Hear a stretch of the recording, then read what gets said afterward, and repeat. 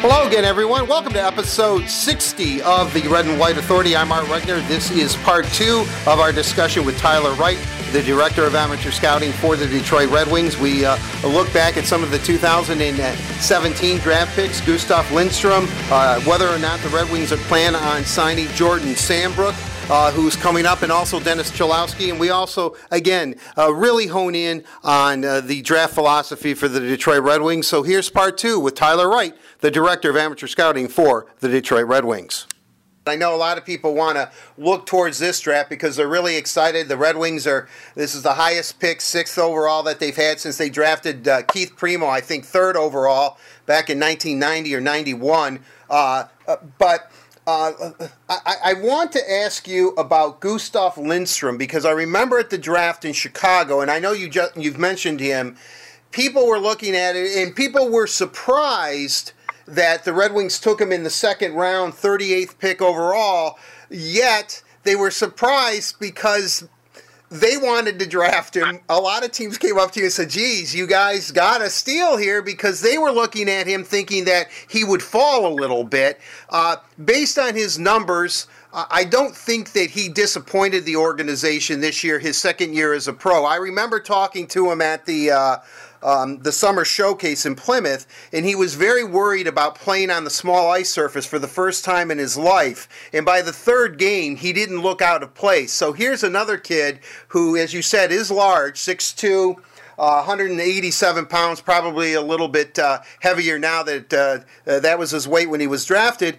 But here is a kid, I think, that also is one of these players that when you do your due diligence, when you're out on the traveling the world over, you see a kid, and, I go by what Craig Button always has told me, that if an organization sees a guy and they like him and they want to draft him and he's available, just draft him, and it sounds that's exactly what you did with Gustav Lindstrom. Absolutely. I think the industry a little bit, over the last, decade or 2 decades, and there's been such an emphasis now on the NHL draft, and there's publication after publication, and then there's opinion after an opinion after opinion, and that's just the world that we live in, and that's fine. At the end of the day, we didn't believe that he was going to be there in the 3rd round. He's a 6'2" defenseman. He's got good skating mobility. He's a right-handed shot. He's got excellent hockey sense as far as moving the puck, and he's got very good competitiveness. He made the World Junior team, was, a big part of them. They lost, obviously, in the gold medal game. But all those experiences, he went back to, his pro team in Almtuna in the Swedish Allsvenskan League. I think he tripled his numbers in goals, which I think went, or doubled from 2 to 6 or whatever. And people might say, well, he only had 6 goals and 9 assists. But people forget that this is a men's pro league that he's playing in at the age of 19, and it's a hard league. It's a hard league to produce. He decided to go and play in Frölunda in the Swedish Elite League next year, which is obviously the team of Rasmus Dahlin's playing on right now. So he's going into a really good program, and we just think that's going to expedite his development process. And when we look at top 4D, how good is he going to be? That's still yet to be determined. But he keeps checking off all the boxes that we like, the way that we want our back end to look at. And I think when you look at maybe some smaller guys like Billy Harvey, who turned pro this year, and in and out of the lineup a little bit, trying to find his way. Philip Hronek, on the other hand, went in and had a tremendous year. That doesn't mean that Phil had a learning process this year, that he understands that he's got to have a big summer. He's got to come back stronger. He's got to come back quicker, and we still believe in these guys as far as we're just trying to be as patient as we can, but try to give them as we can to try to speed the process up. And when you start looking at the defense corps, when you need 6 or 7 to 8 guys in your system, it was kind of the area that we targeted a little bit last year because we identified that we thought that there was a lot of good defensemen. Casper Kotkensalo, a kid that went to Boston University, played for Finland at the World Juniors, same kind of scenario. We took another defenseman, Setkov, in the 4th round, played for Denmark, big 6'6" kid, played up in the Swedish Elite League for some games this year. So they're all taking steps, and they all take steps at different rates. And at the end of the day, we're just trying to get that really good mix. Joey Hicketts is a smaller guy that came in. I thought he had a tremendous training camp, played well for 5 to 8 games at times, a little bit undersized. We're not using it against him. You can't have 5'9" guys, but you can have 2 or 3 maybe that are really exceptional. When you were talking about that you have to hit on some later round picks, and the Red Wings for years had done that with guys, and a lot of them were European simply because teams did not pour their resources into Europe like the Red Wings did. They were one of the front runners. They kind of started it all in a way. But a 5th round pick that I think the organization has to make a decision on, but he has size. He's 6'2". He's a right-handed shooting defenseman. Was traded from Erie to Sault Ste. Marie at the trade deadline of the OHL, and that's Jordan Sambrook. I mean, this sounds like the Red Wings are having a difficult decision to make, just because, as you said, there's so many, an influx, and I think a pro team, and correct me if I'm wrong, Tyler, can only have, I believe, 55 players total under contract or something like that, meaning that you can't sign everybody. But could Jordan be one of those players that, as a 5th round pick in the 2016 draft, that you've hit upon?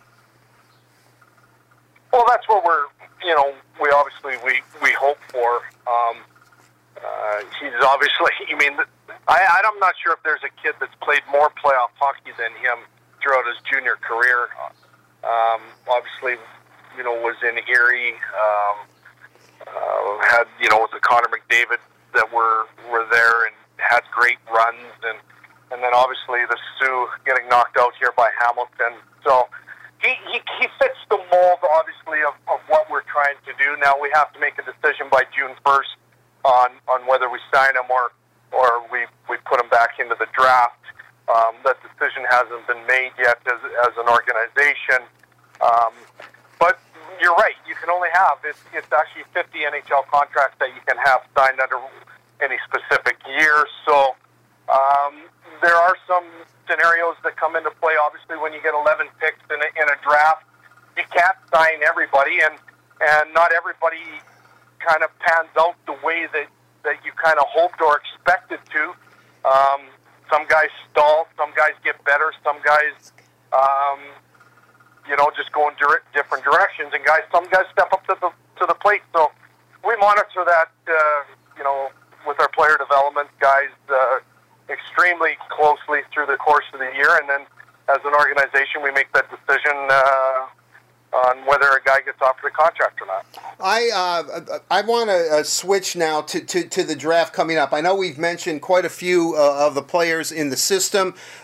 Before we switch, though, Dennis Cholowski has done everything that this organization has asked him. I know that unfairly, and he was just on the Red and White Authority. We talked about it. He'll forever be linked to Jacob Chikrin in Arizona because of the Pavel Datsyuk deal.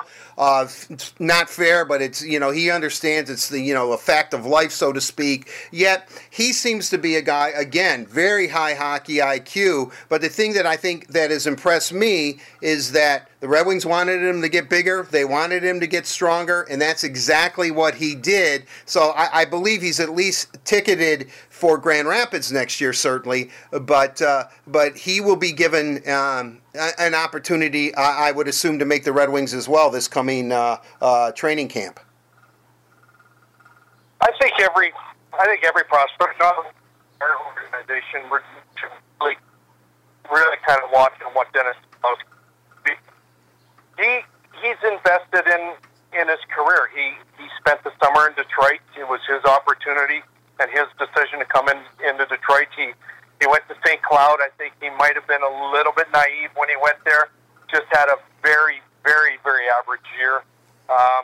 We decided that as an organization that, let's get him playing more games. His rights were owned by Prince George of the Western Hockey League. That, our part owner is Eric Brewer, a former NHL defenseman, coached by Richard Mapachuk, an NHL defenseman. Sean Chambers is assistant coach, former NHL defenseman.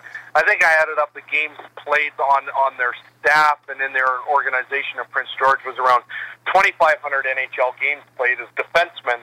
And, this guy's going to the rink every single day talking to, that wealth of knowledge on how to get there. And obviously, we as an organization have different relationships with each guy, and we talk.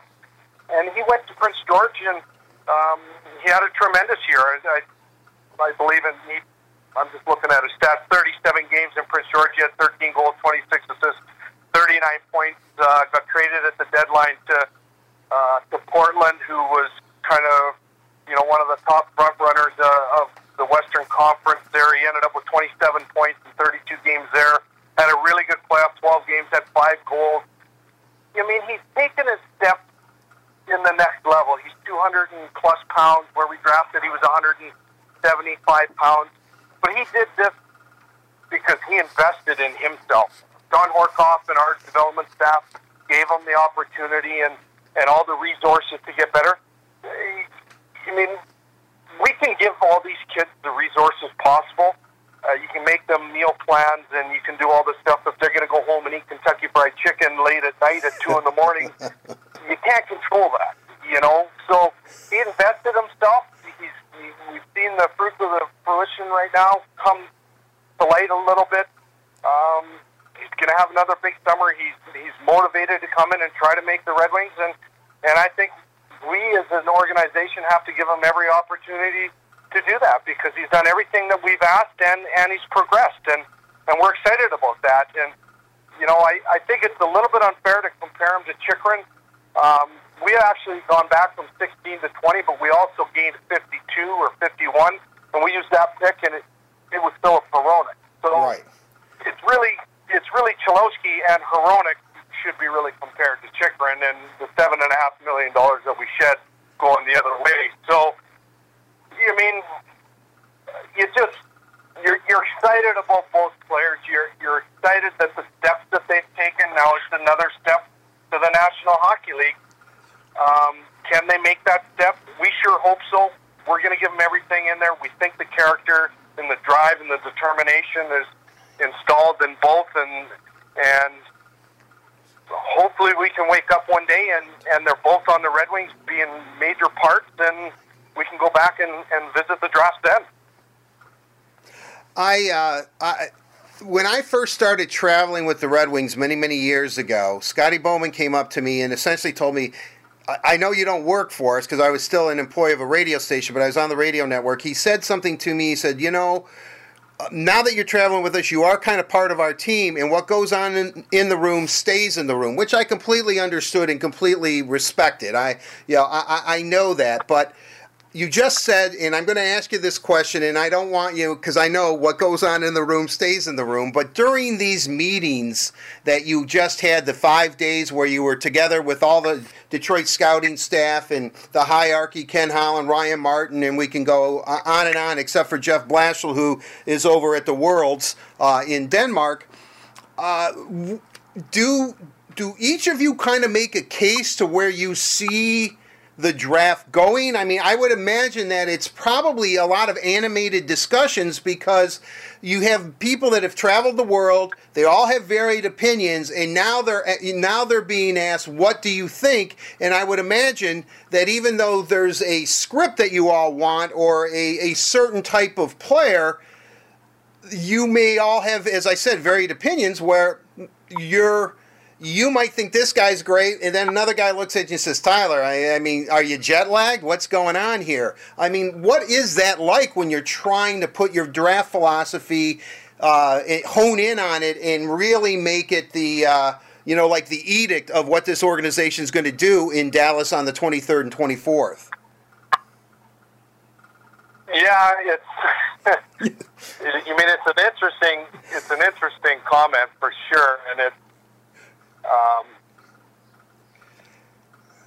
we go through stretches where we all kind of agree a little bit on a certain player, and it's easy to move, and then we get bogged down where we might not put a name on the board for 4 or 5 hours, and wow. It does. It gets heated, and I think the one thing that I try, and when I try to manage the meetings, is that I want everybody in the room to be able to have a choice to say their opinion first and foremost, and then we respect their decision or their opinion, because it's foolish to sit there and say that I'm right all the time and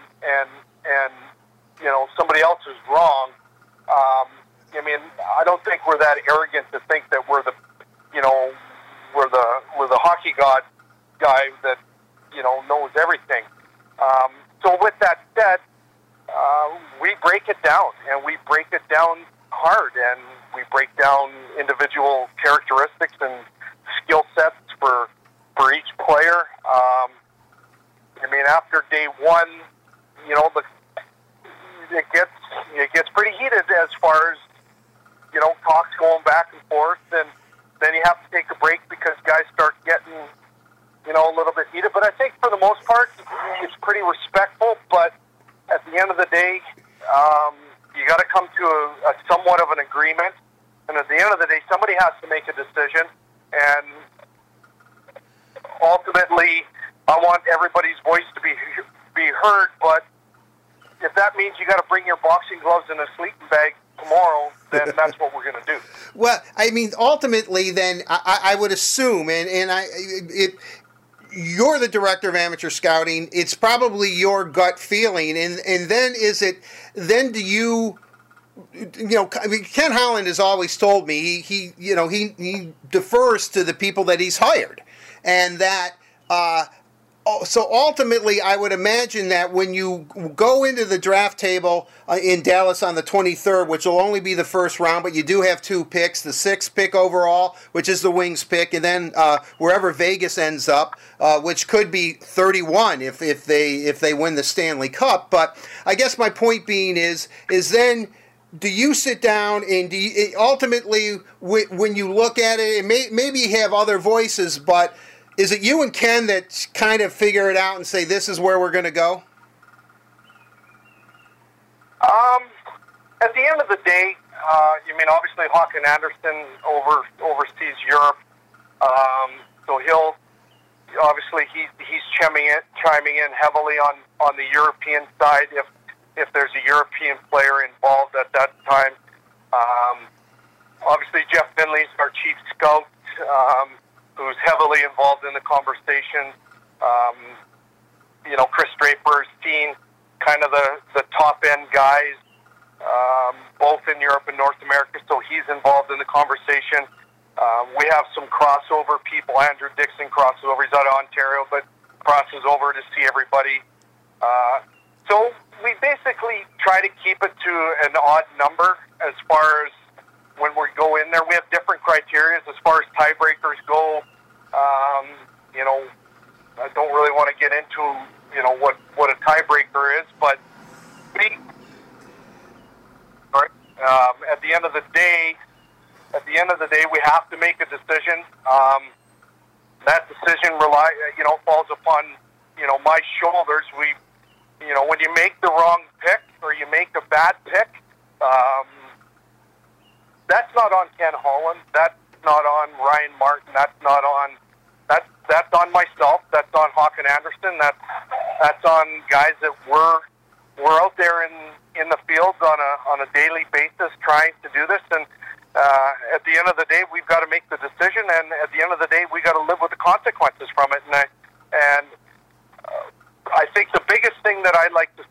guys is that, you know, I want guys that we believe in. I want guys that we've worked so hard to get here at the draft. We've got the bullets to do some stuff this year. Let's draft the guys that we want as a Red Wing. Let's draft the guys that are we going to be right all the time? No, we're not. And that's on me. That's on Hawken. But at the end of the day, when we're not right, we're going to be not right for a reason, and a reason of we've been diligent. He fit the bill of the way that we want to work the organization up coming up. And it just doesn't happen sometimes. I get that. You mean, you go back and you look at the 89 draft for the Red Wings, set them up for life. Not for life, but it set them up for decades. You know, you get Lindstrom and Fedorov, and you get Konstantinov. You mean, you get Dallas Drake in the sixth. Like, you mean, you got to have the bullets, and not only that, you got to make the right picks. And when you make the right picks, you go on and you have good runs. When you make the wrong picks, that's on us, and that's on us as a staff, and that's what we've signed up for. So, not because the industry says that you should draft somebody. Let's draft somebody because we've done the work. We've done our due diligence. This guy fits the Red Wing organization where we want to go forward, and let's hand it off to player development. Let's give them every resource, and let's get this thing going back on track. There you have part two. As you can tell, the Red Wings are extremely serious about getting it right. And the thing, no pun intended, because Tyler Wright's our guest, but I think the one thing is that Tyler takes total accountability as usual. And it is up to him, but as you can tell by this podcast, he is extremely enthused and is convinced the Red Wings are going to get several players who have a legitimate shot at making the big club. Up next, we have part three of the Red and White Authority with Tyler Wright. I hope you stay tuned for that as well.